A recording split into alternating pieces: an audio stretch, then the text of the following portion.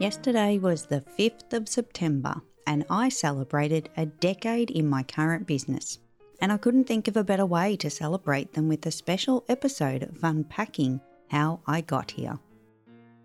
Okay, well, let's go. Come on, it's coffee time. Good morning, Carrie. Just the usual?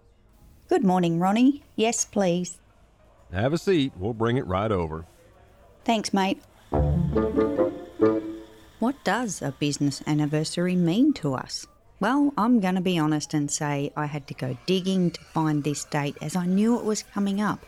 And a few months ago, I found the documentation of the official date, buried in the archives.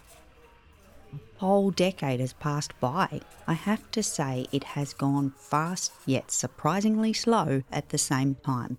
I've done so much and served so many, and also my business has undergone so much change in the last 10 years. It feels like a little lifetime of its own.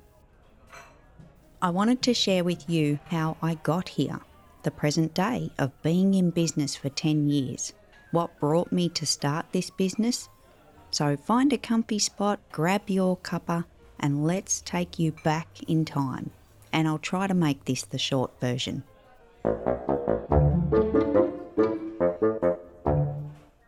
After my first business was an epic fail, I went back to the grindstone of being an employee. And don't forget, this is the short version. I was on the road to financial recovery, and this meant heads down, bums up, working as much as I could, and I was also on a mission to find my true calling in life, career-wise. Little did I know at the time that I would end up back in business to help others with their finances after I'd made such a mess of my own.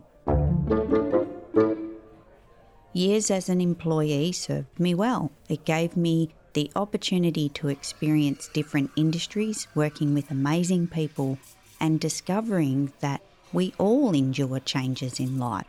I worked in retail, construction, the trades, hospitality and travel, before settling into a role with an importing and exporting business for around about 8 years. All along the way, I was discovering that the business numbers, although very different in each business, the principles remained the same.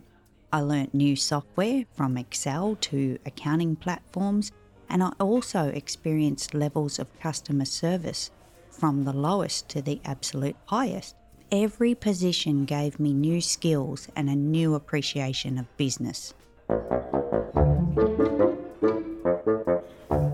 It was a really long journey of understanding business revenue, expenses, taxes, and everything in the numbers that made me realise, although I'd completely failed personally with my own finances, that was due to the fact that I didn't understand them and how to manage them.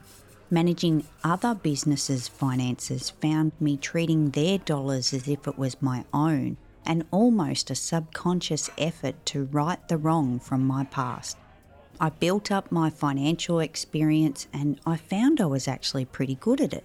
Yet I looked back at my school years and my complete lack of interest in subjects like maths, and I came to the conclusion that as a kid, just because we aren't interested then, doesn't mean it's not for us in the future. My Excel world had formed, and this was the icing on the cake. Before I knew it, my favourite working days was when I got to build a complex spreadsheet, crunch the numbers, and glide across the keyboard and click the mouse like a kid in a candy store. But I ended up feeling less and less fulfilled in my roles. I always gave it my all, but something was missing. There was a void. Who was I? And what was I going to do with my life?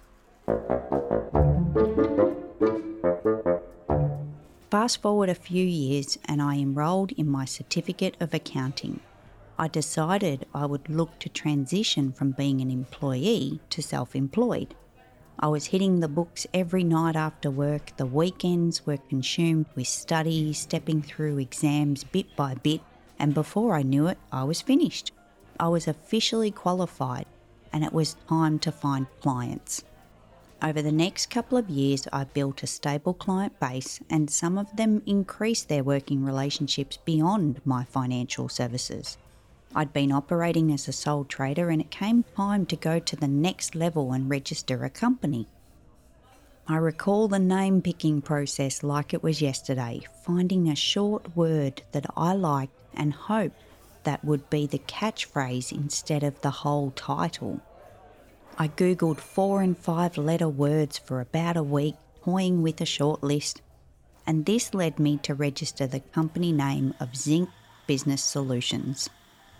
And I think at the time it seemed fitting not to niche into financial services and give a broader name that would cover just about anything. And for anyone wondering what Zinc actually meant, nothing. It was a 4-letter word I found on Google that I liked and happened to start with a Z to match my surname. The next few years became a journey of discovery for me personally in the business.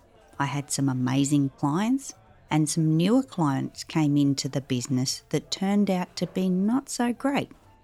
I was hitting a phase of who do I want to have as a client, but also what tasks I wanted to perform. And to be honest, I'm still working this out.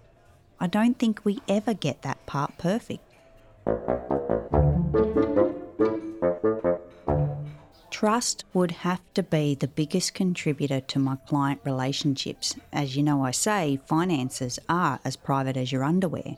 Trusting a third party with your finances is a big step for a business owner to take.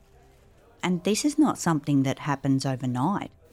This is often built over time and involves many conversations, some hard, some honest, and others in general discussion.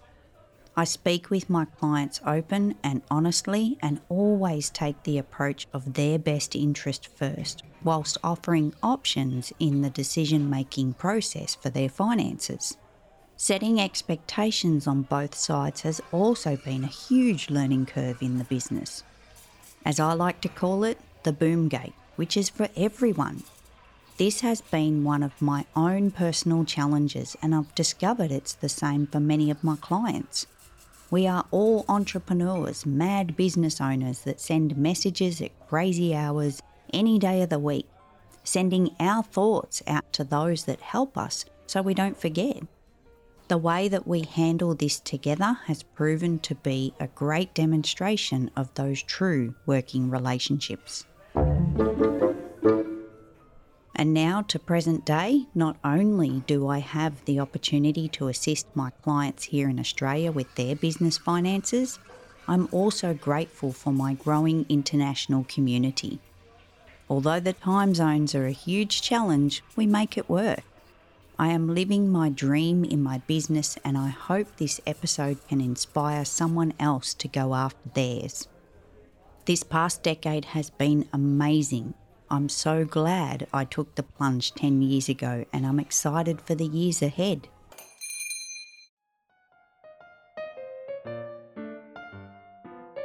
We can have what we want in life. We just have to find out what it is that we love and go after it. I'm so glad that you joined me for this episode. I appreciate your ears, and as always, happy BizBeans to you.